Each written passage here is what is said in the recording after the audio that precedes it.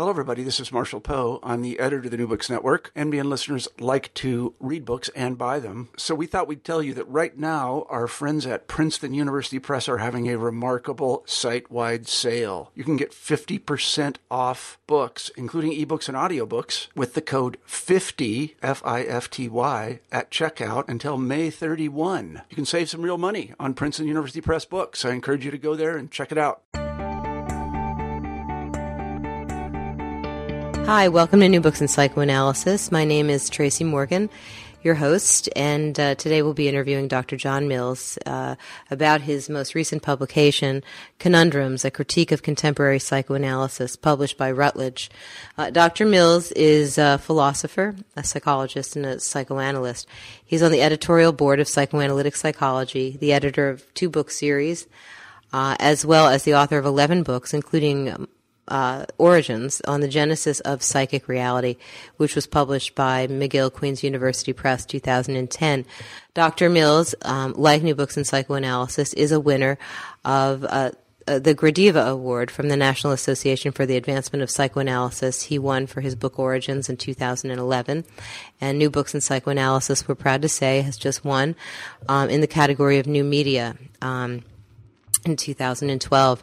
Dr. Mills maintains a private practice as well as runs a mental health corporation in Ontario, Canada. And today we'll be speaking with him about his critique of the relational turn and its philosophical underpinnings, and he raises questions about the use of postmodernism, whither goest the body, the unconscious, and drives in the turn toward the here and now, and toward relating and ways of relating as being made primary in the consulting room. I think that people who are interested in these issues of self-disclosure, critiques of the analyst's authority, who knows, does the analyst know anything anyway? Should the analyst be in a position of the one who is supposed to know? And other critiques that the relational movement have leveled on the more classical analytic approach. All of those kinds of topics are going to be taken up here, and hope that you'll enjoy. We encourage you to go and like us on Facebook. Why not? And we also encourage you to write in if you have commentary, and to let people know about this interview and about this program. So let's move forward to the interview without further ado. Hi, and welcome to New Books in Psychoanalysis. My name is Tracy Morgan, your host as always, and today we'll be speaking with Dr. John Mills about his book Conundrums, which has a subtitle, A Critique of Contemporary Psychoanalysis, published by Routledge. Welcome, Dr. Mills, to New Books in Psychoanalysis. Thank you for having me. You're very welcome. We're excited to have you here today. In fact, when I read your book, I thought, I'm not trained in philosophy, but I was extremely interested in many of the ideas. The book has a critique of the relational psychoanalytic movement, and that I found very compelling. And it was these were ideas, I guess, sort of unthought knowns that had been floating around in my mind for quite some time. And reading your book was almost like putting thoughts that I had and hadn't articulated fully into words. So it's a treat to have you here. Would you tell us a bit? Just set it up for the listeners. Tell us about your book. Well, broadly, I believe it is a contribution to the history of ideas in terms of where psychoanalysis has come from and where it is today. I'm primarily interested in this project by explicating various types of paradigms within contemporary thought, and that mainly is within the relational camp, as well as intersubjective and postmodern theories. So I am trying to provide a systematic critique of the contemporary field, but I'm certainly not inclusive. I do not entertain contemporary empirical research or neuroscience or other dimensions that certainly are worthy of looking at. I just had to limit the scope of this project to mainly those three areas. And I'm broadly looking at theory as well as modes of practice, as well as politics, ethical parameters of our practice, and also approaching some type of consilience in the field. Mm-hmm. So in a nutshell, that's what I'm trying to broadly get at. Mm-hmm. What drew you to focus, as I think you do? I think you focus a bit more on relational work as opposed to intersubjective work. What was it about relational thinking that seemed to capture your attention and got you wanting to speak to that tradition? Well, for one, I would want to say that I practice as a relational analyst, so I'm very much drawn to I would say, freedom and humanness and flexibility that the relational movement has brought to the field in terms of opening up a certain permissible space for us to act in the consulting room in ways that perhaps the classically trained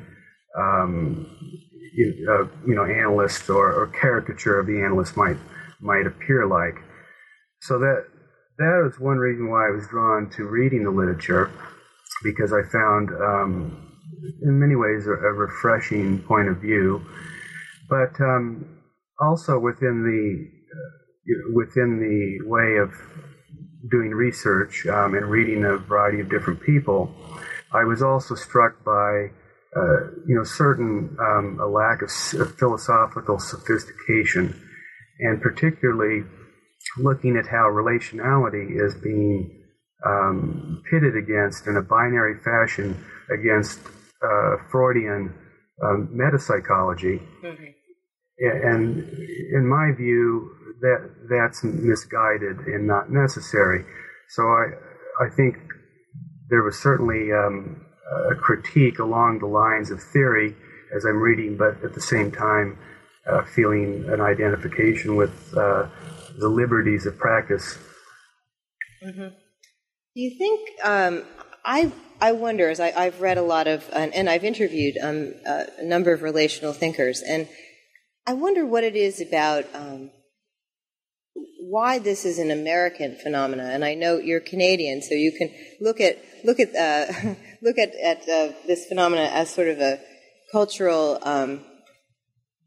You have a different vantage point. Let's put it this way, and it strikes me as a very American movement. I'm wondering, is it possible that the emphasis on relatedness has made psychoanalysis somehow, I've heard people say this, more palatable, it's less frightening, it's more civilized than, let's say, the emphasis on the drives and the unconscious?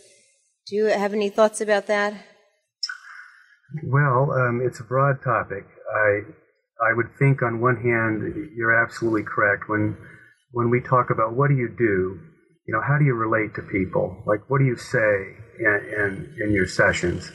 That the last thing that people would probably expect is for someone to be silent, say nothing, withhold certain humanness, mm-hmm. and then spew out interpretations down the road. I don't think that any of us would probably keep very many people in our practice if that's how we acted. Right. But in terms of jettisoning the notion of drives and the unconscious, I just cannot fathom that would be a very useful, let alone productive or fruitful project, because that would be jettisoning the very foundations of our profession. And it's important that we historically understand where we come from, as well as the key tenets that undergird what we buy. And one thing is that classical theory is certainly not dead by any means. Mm-hmm. And we have to appreciate the nature of embodiment. Mm-hmm. So that when we speak about drives, that's really what we're getting at, how the complexities of our embodiment is enacted. And clearly, if we are to jettison the notion of that, we are also precariously having to, displace an unconscious ontology. So I cannot envision psychoanalysis flourishing without remaining connected, at least in some fashion, to its unconscious and embodied theses. Well, I guess, I was thinking about, I was reading Rosemary Balsam. I'm not sure if you're familiar with her work, and she has a new book called Women's Bodies in Psychoanalysis. And she has a quote that I think is pretty interesting when it comes to the contemporary response to drive theory. She says, if drive theory and conflict defensive operations are dismissed as irrelevant, then penis envy, castration anxiety, and denigration of the clitoris do thankfully disappear as focal to a developmental theory about women. Yet the proponents of the alternative theories, and I think here she's referencing the relational and the intersubjective, do not offer any developmental theory that pays as close attention to the body as Freud did. Mm-hmm. Yeah, it's so. And in a way, I think what she's suggesting is that what we have are some feminist critiques of the more classical approach, privileging penis envy or the Oedipal in a certain way, and so it's an attempt to move away from a biological essentialism. But can we have drives without biological essentialism? First of all, I found what you read was quite, in simpatico with my line of thinking. Totally, yeah. But the issue of jettisoning drives. I mean, we have to ask ourselves, what do we mean by a drive? And traditionally, I don't believe the field really understands what Freud was saying. Mm-hmm. They never read his works, particularly, in the German. And there's an entirely different field. What we have are these English translations, such as instinct, but there's also a conditioning that I think we undergo when we do our training, that somehow these are antiquated categories, right. And so the notion of embodiment or gendered embodiment is something that, of course, cannot just be dismissed. It would be like dismissing, an empirical fact, mm-hmm. Such as that we have hunger, or that we have to sleep, or we have to eat, and or have sex. And I mean, these are things that are just given. It's the way we want to go about interpreting how they provide a basis for experience. And experience is, of course, organized on much higher, realms and in different spheres of psychic reality. So I really think that there can be all these discourses that are valid and operative, but some are going to be more relevant, particularly, to practice than others. Mm-hmm. I think we've replaced the term drive with desire. Mm. And our desires, of course, lead to conflicts. They lead to, affective dysregulations that are still part of our embodiment. But not to separate them out, such as, drives are separate from feelings or emotions, or they're separate from motivation, they're separate from cognition. These are all very much operative together, and yet the way we go about talking about it, sometimes we don't understand people's discourses. Mm-hmm. Mm-hmm. Yeah, I was also thinking that in the book you have a number of chapters that you sort of move sequentially, and you begin with, after your introduction, you begin with a critique of the use of postmodernism in psychoanalysis. And I guess I wanted to ask, first of all, why do you think psychoanalysis, aside from this being a contemporary moment and postmodernism as a theory, is a sort of a a school of thought, a theory of philosophy that's very popular in the last 25, 30 years. But why do you think psychoanalysis has gotten itself so involved with postmodern thinking? What's the relationship there as you see it? Well, it can be appealing on many levels. I think particularly for those who have a certain element of personal experiences that cannot relate to other people, or they've identified with certain groups that have historically been disenfranchised, whether it be feminist or post-feminist or racial or ethnic groups, or those who just simply don't fit into the establishment, the glip populations, people where difference is magnified and they're comparing themselves to the so-called quote norm. This would draw attention to them, but the one thing that the postmodern project brings is a number of conundrums, and so we have to be careful about the political and ethical motivations behind adopting the postmodern turn versus what theoretical contributions they uniquely bring. Mm-hmm. I had the thought as I was reading your chapter on postmodernism. I wonder, you can sit with a patient and you can really feel stupid, like you have no idea what's happening for a long time, and you have to tolerate feeling stupid and in the dark and insignificant and unsure.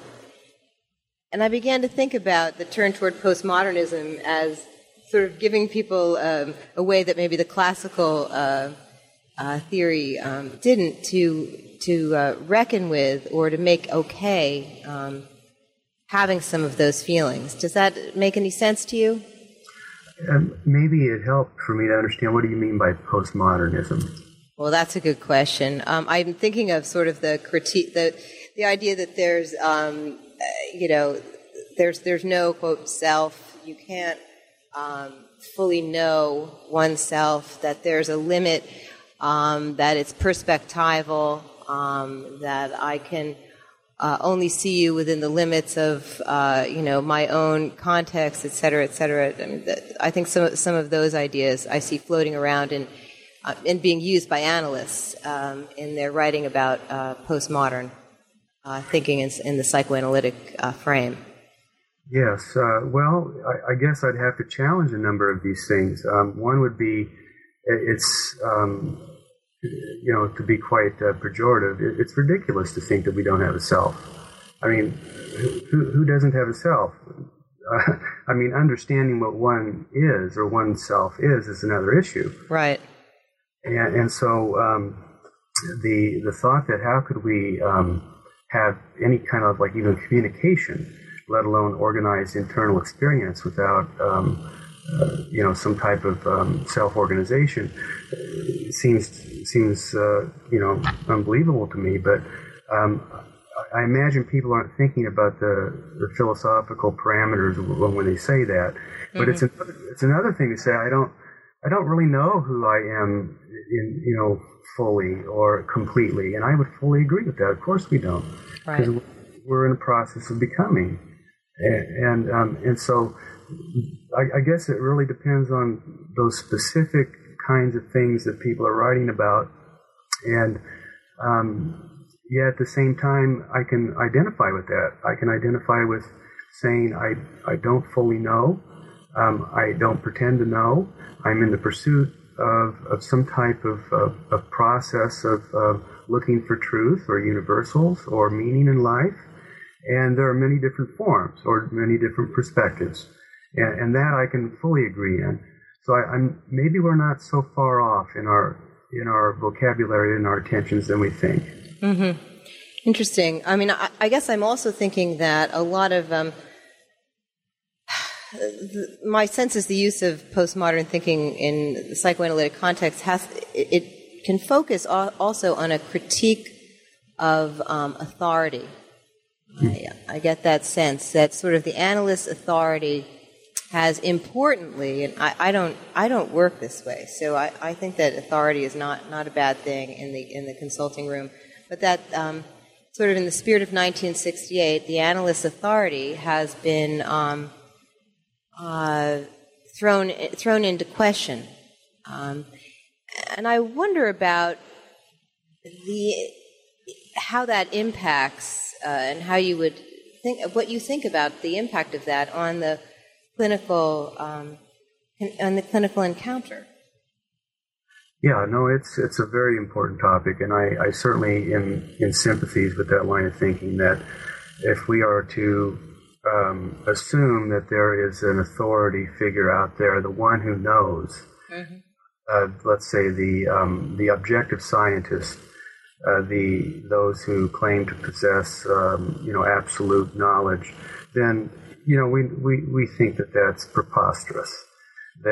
That's also a defense of grandiose narcissism or pretense, and yet, to be honest, I don't know if I've really encountered anybody like that in the real world.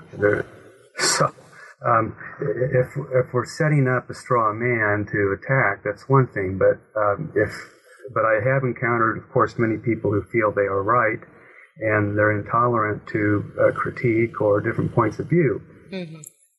And so one might be reminded of one's professors or one's supervisors or training analysts or whoever that you've encountered that pretend to have the one who knows, and if you don't cater to that, then there's going to be some real consequences.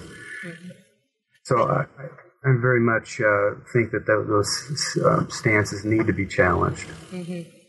But I was also I made the comment before about tolerating feeling stupid in the consulting room, and I'm thinking that the one who is supposed to know never has to sit with that feeling of not knowing and really being really profoundly in the dark. But I guess my question is in sort of the relational reformulation of the postmodern. It seems that things become about the here and now. There's this idea of co-creation, which you write about in the book, and that somehow sort of objectivity and epistemology find themselves disavowed. So I was wondering, where's the unconscious in when these ideas are at play? Where is there an unconscious, or it just seems like the focus is more on something much more conscious, this co-creation. Do you have thoughts about this? Yeah, well, I agree with that. It seems like that's where the emphasis is, at least from the readings that people present in their work, that it seems like the focus is upon the attunement to the here and now situation, to the parameters of two subjects that are feeling one another out, that have a certain presence to bear on each other, and while I would certainly contend that that's true and that happens, it does appear that we've lost our third ear. We're not listening with that anymore, and yet I would imagine, to be fair to people, I mean, we don't know how everybody practices. Right. We don't know how they've amalgamated different theory over the years, what they've identified with, what they have renounced, how they uniquely develop their own way of facilitating a professional relationship. Mm-hmm. And these kinds of nuances are very difficult to write about. I can only go on my own experience, and that is where we are looking for patterns. Whether they be defensive patterns, whether they be repetitions, whether they be transference enactments. And that's part of my work. It's simply not to dismiss the fact that a person has come to see you and they're bringing their historical past to bear on coming to see you as a professional. And from that point of view, there is an element of authority that we as analysts or clinicians bring. And if that wasn't the case, then why would somebody be paying an obscenely high amount of money to see me? Mm-hmm. Mm-hmm. You also have in the book, you write a lot about the hermeneutical turn, I guess we call it, and I'm not sure that I think making meaning is curative. What do you think making meaning is curative, and if so, how? Well, that's an interesting thesis that you put forward, that you don't see it as curative, and I guess we have to ask what that means, because if we're using the metaphor of cure as such as inoculating against some kind of disease, then clearly meaning might not serve that purpose. Mm-hmm. But I'm reminded of what Freud said, that the best we can do is, turn neurotic misery into ordinary happiness. Uh-huh. But there is something essentially healing to meaning making. And even if we don't like it, even if we find that truth unsavory, at least one's level of awareness has been expanded. Mm-hmm. It may open up a whole other can that we don't like, but nevertheless, it is what it is, and it's up to us to then take that information and make it or integrate it in a meaningful fashion. But I think ultimately that there has to be some curative element to the pursuit of meaning, even if we never get there. Well, I think let me add something to my question, or flesh it out a little bit further, because one of the things that I wonder about is in sort of this focus on co-creation and mutuality and self-disclosure. These are key tenets of the relational work. I always think, what is the sort of pre-Oedipal or pre-verbal, the more narcissistically fragile patient do when confronted with, it seems to me that I think one of the things you say in the book is that that the conscious mind seems to be perhaps privileged within the relational. I just always put myself, I say, well, what if I were in a fragile state? How do I work with this, the analyst's need for recognition? How do I work with, how do I survive that? Actually. Very, very good observations. It's a good question. Because the last thing a narcissistic patient wants to hear is something coming out of your mouth. Right. Let alone that we would demand certain kind of mutual recognition from them. Right. So I'm not sure if people are actually practicing in a manner that they would foist their own need or desire for their patient to acknowledge them. It may just be something that just transpires naturally once a relationship has been developed. But I'm in agreement with you that a lot of these more regressed or people who are on more primitive organizations of self-development, whether it be narcissistically fragile or people who have more schizoid phenomenon or those on more of a borderline level of organization, that type of technique would probably backfire on you quite quickly. Mm-hmm. Yeah, I haven't seen it, and this could be an oversight on my part. I mean, I'm well read in the relational, but not fully well read. I never imagined that patient to be one that has pre-Oedipal or pre-verbal conflicts, and like who doesn't? So then I think, well, how do we work with that aspect of a person using with these ideas? There's an idea about democracy. For instance, in the consulting room, how do it's puzzled me, and maybe it's a way of working. It's a theory that is about a more object-related patient. maybe that's who this way of working works best with, which is fine. But I guess the type of people I see are the same type of people you see. Yeah. Yeah, they have horrible developmental traumas. Yeah. And I don't think I've ever met an Oedipal patient. Right. So, that would be a delight if I could have someone come in and have the normal, your garden variety neurotic who just wants to be Woody Allen and talk about his day.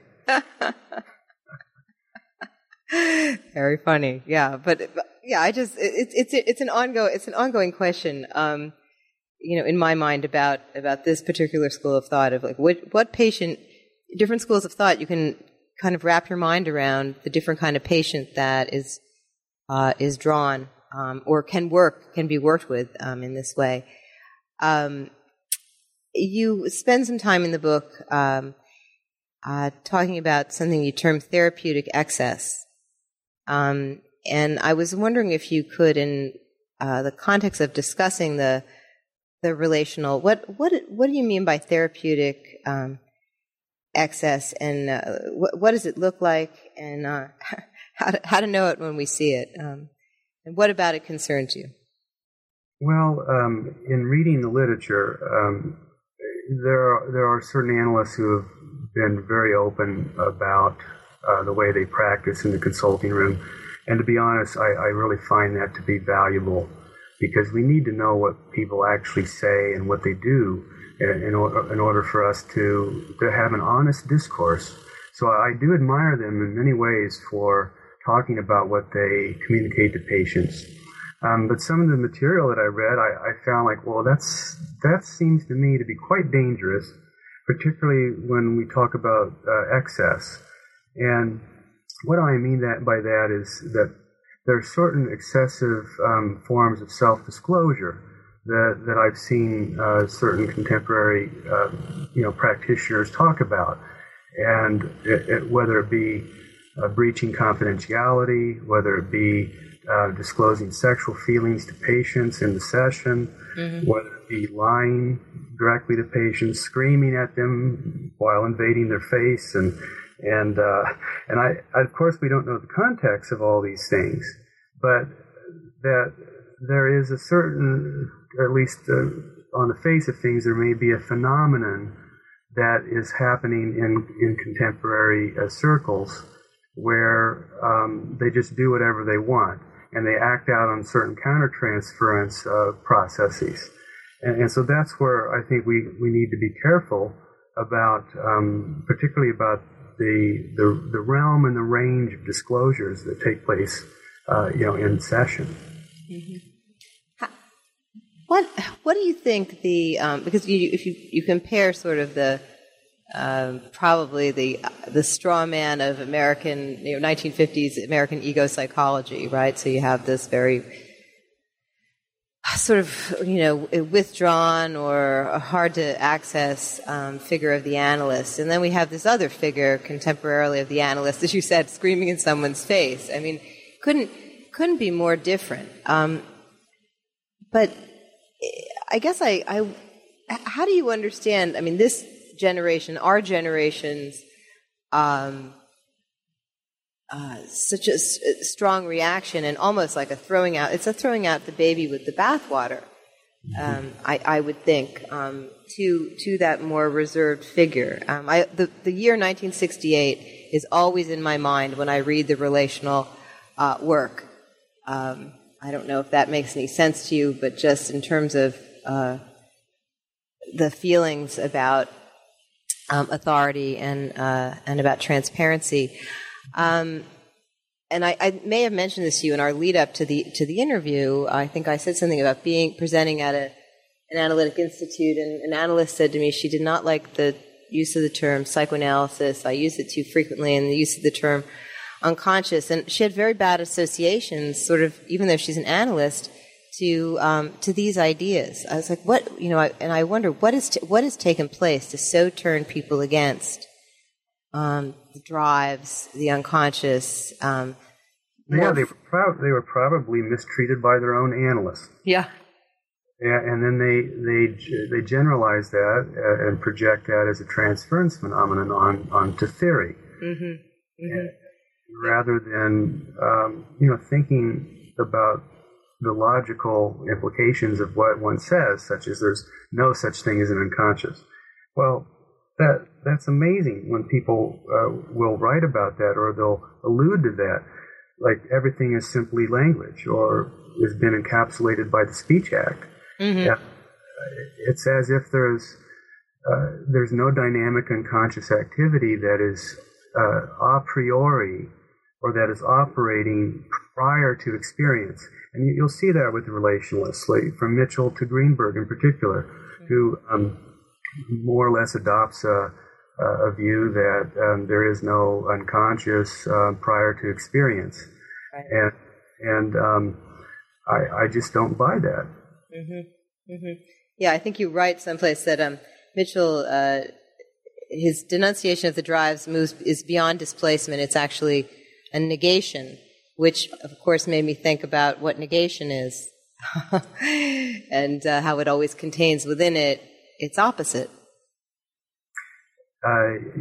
Yes, a doubling of the negative. Yeah, exactly. And so it's a little painful to read some of the quotes that you have in here from Mitchell, because they're so extreme. You have to wonder if the man was alive today, where would he be at with all this? We'd probably be having a dialogue. Right. Yeah, I wonder about the impact of his death on the movement, because if he could have critiqued himself, which I imagine he had that capacity. I wonder if it's. I sense in your book that you've received some very strong reactions to your critique of certain relational concepts or philosophical underpinnings. And your book is unique, certainly, in that you have a chapter in which you really go into who in a way, who said what, regarding difficult exchanges with some key relational thinkers, that there seemed to be no room for incorporating new ideas. And I wonder about Mitchell's death and the need to sort of defend the tradition, since he's not here. And I think a lot of Mitchell's close friends have gone on to defend him, and of course there's a certain loving feelings that they have about this man, and they wouldn't want his work to be sullied. But it really is nothing personal. Right.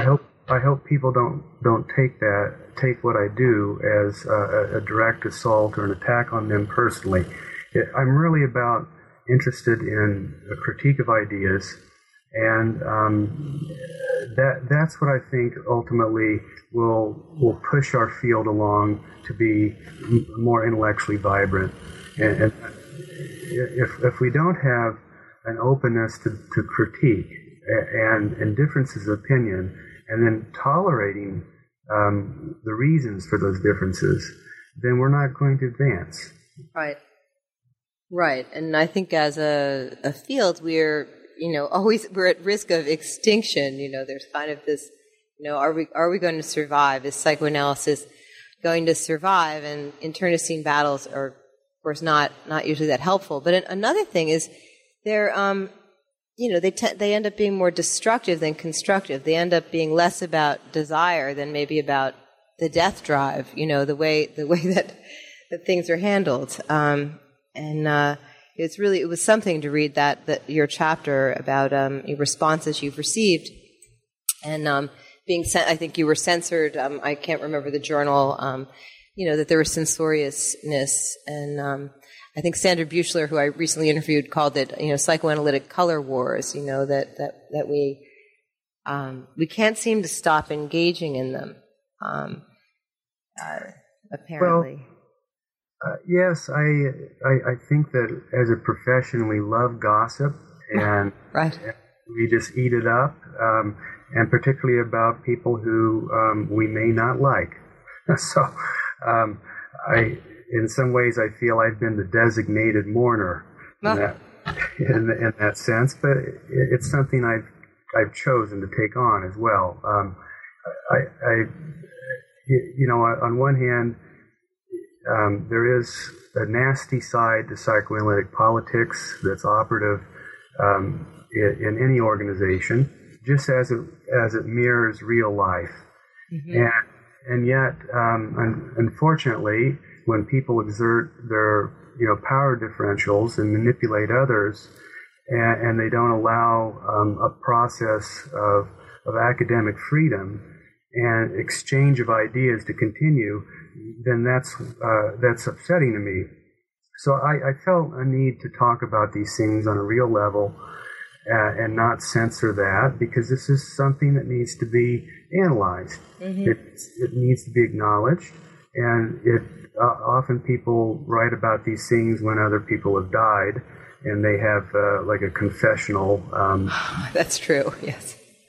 When if people are behaving badly or unprofessionally, then they are not immune from criticism. Mm-hmm.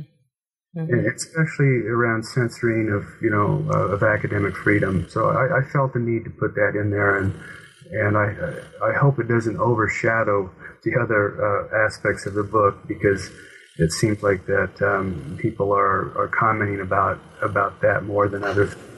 Well, it's funny. I know that I've read some of the reviews, and people will comment on that. And I was just thinking about how, as a culture, we're so interested in reality, right? Like, there's nothing like a documentary. So many documentary channels, reality TV, and there's this chapter in your book which does get to sort of reality, like, this is real politics. This is what people said. This is what happened. This is what I said. And I had the question, I was wondering, there seems to be a turn away in the relational movement from the intrapsychic or the inner world to the interpersonal. And it's an orientation towards reality. Do you think that the creation of relational analysis is sort of part of the zeitgeist? Well, on one hand, I can fully identify with someone who is more warm and open and accepting and inviting, rather than someone who's cold, staid, emotionally reserved or removed. And I think this is the dichotomy of how we present the classical and the relational analyst. Right. When I think in reality, though, there's always a hybrid element. And instead of the bifurcation between the intrapsychic and the interpersonal, they both are operative at once and together. It's just a matter of where is the emphasis being placed. And I'm more of a comparative analyst, so I like to look at what people think in terms of theoretical foundations that drive their methodologies. And the relational, inevitability is, as you put it, to recapture the notion of 68, is really to rebel. It's to say, I don't want to practice like that because this is unnatural, or this is not meeting the real needs of patients. And you just have to look at your own experience of being in analysis or with supervisors who will tell you to do things that you think are palpably bizarre or just that are going to drive your patient away or are going to hurt them. And I think in many ways, though, this is what is fostered in analytic institutes, is that you're supposed to just listen to daddy and do what you're told, rather than to think through something and have your own your mind about it and have a real discussion. But everybody's worried about failing, about being judged, about being shamed, and unfortunately, that kind of environment is not conducive to an intellectual kind of debate. It's almost as if working analytically in some institutes only happens in the consulting room with the patient, but it doesn't happen in the training analysis or in the supervision. So I'm told by many people. Yeah. Yes, so I hear. I mean, I don't have that complaint about my institute, but I do hear that a lot. The feeling that you have to do what you're told, and that people are hiding things from their supervisors because the supervisor, wouldn't want to know about these things, or would judge the candidate for having certain kinds of feelings and reactions to patients. I mean, it's pretty bleak to think that people are being exposed to something very unanalytic in their training to be analysts. Well put. You were going to say? I was going to say that's well put. Yeah, it's not. I was at a meeting the other night, and Otto Kernberg was there at the meeting, and it's with a group called the Unbehagen, which is a group here in New York of mostly people in training or people who've left training midway or are considering training, and we're sort of asking the question about the formation of the analyst. So there's many Lacanians there, but it's not just. I'm there. I'm modern. There's interpersonalists there, and relational people. Sort of asking the question, what is it that makes one an analyst? So this group is kind of outside of the analytic training, and we meet and we have clinical study days, and we just do things. We have speakers come, and Kernberg came to address the group, and now, of course, I forgot what my question was. So funny. Something. He came to address the group and was talking to us about training. And he's written these articles, 30 ways to kill the creativity of a candidate. And a question I asked him, I said, it seems when people graduate from institutes, they graduate also from supervision and analysis. And then the institutes they run amok. People force feed, their trainees and their all the analytic candidates. And why do we give up so quickly our supervision and our analysis once we enter institute life? I don't know if that's what goes on in Canada, but it does go on here. Well, I can't speak for everybody in Canada, but I'm sure I'm going to echo that sentiment in some circles. Yeah, it's something. What else? I wanted to ask you a question. Also, does psychoanalysis need philosophy? I mean, you're trained as a philosopher as well as a psychologist and a psychoanalyst.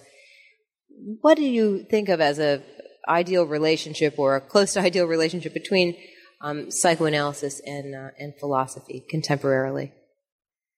Well, I'm not sure it needs it, but I would argue that ultimately it's enriched by it. Particularly when we're working with complex ideas that evoke whether it be phenomenological, epistemological, or ontological concerns.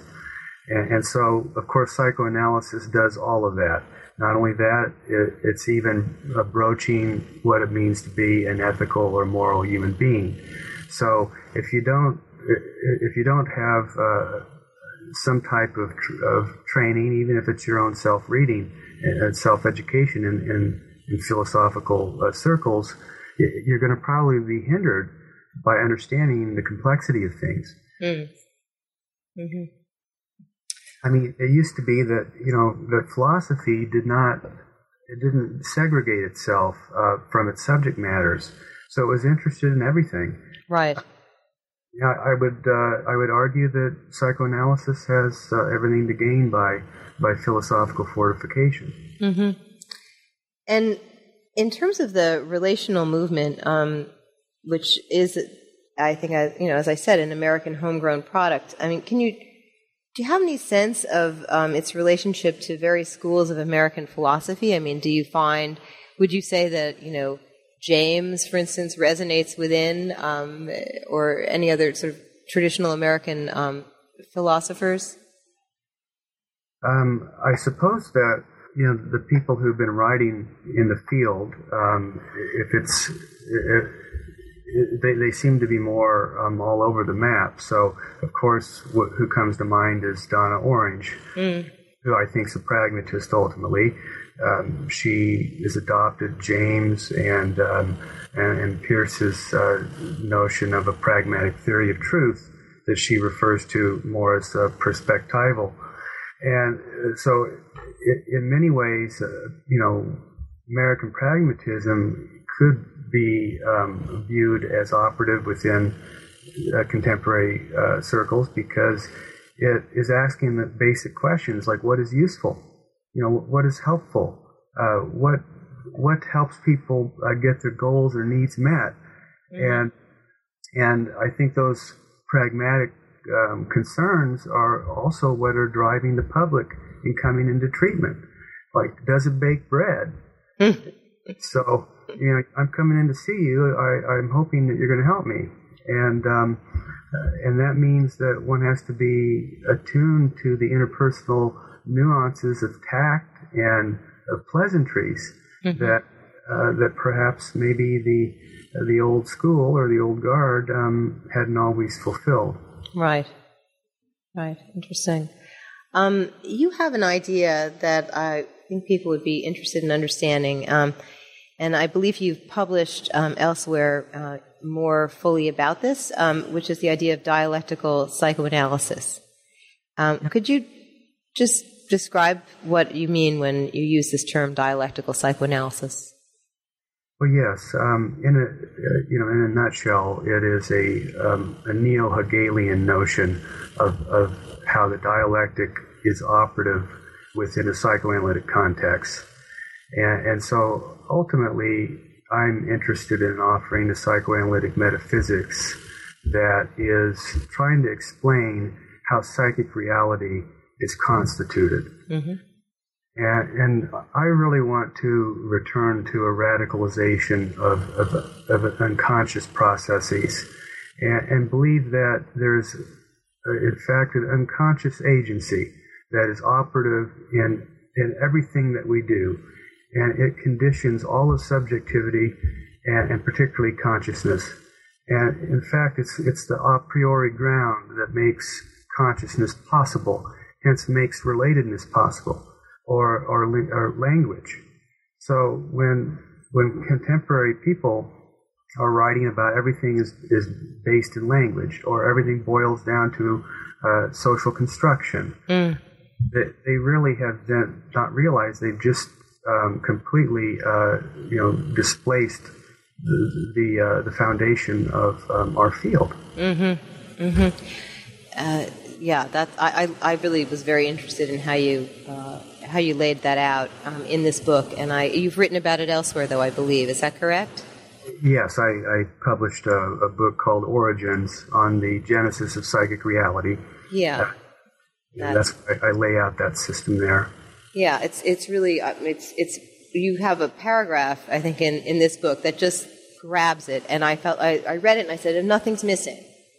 Nothing struck me that nothing really was missing from that. There's room for everything, and you began at a substrate that felt really really humane to me.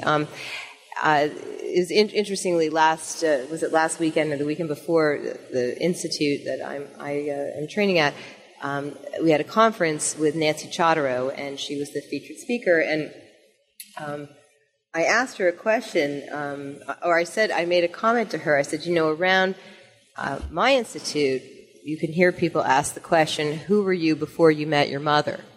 And she didn't like that question, I don't think. That was not she said, how could there be a you, I understand, or an I before, where you met your mother? But there is something there, and I think that part of your project is to, if I understand it, is to fight for that aspect of us before there is an I or an ability to recognize a you, and to make sure that that's not lost to the in contemporary psychoanalysis.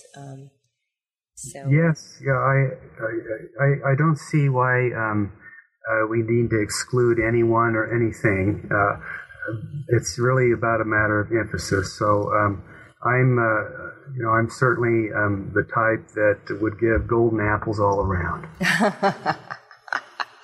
All right, we're going to bring our interview to a close. It's been very delightful to speak with you and to hear your ideas.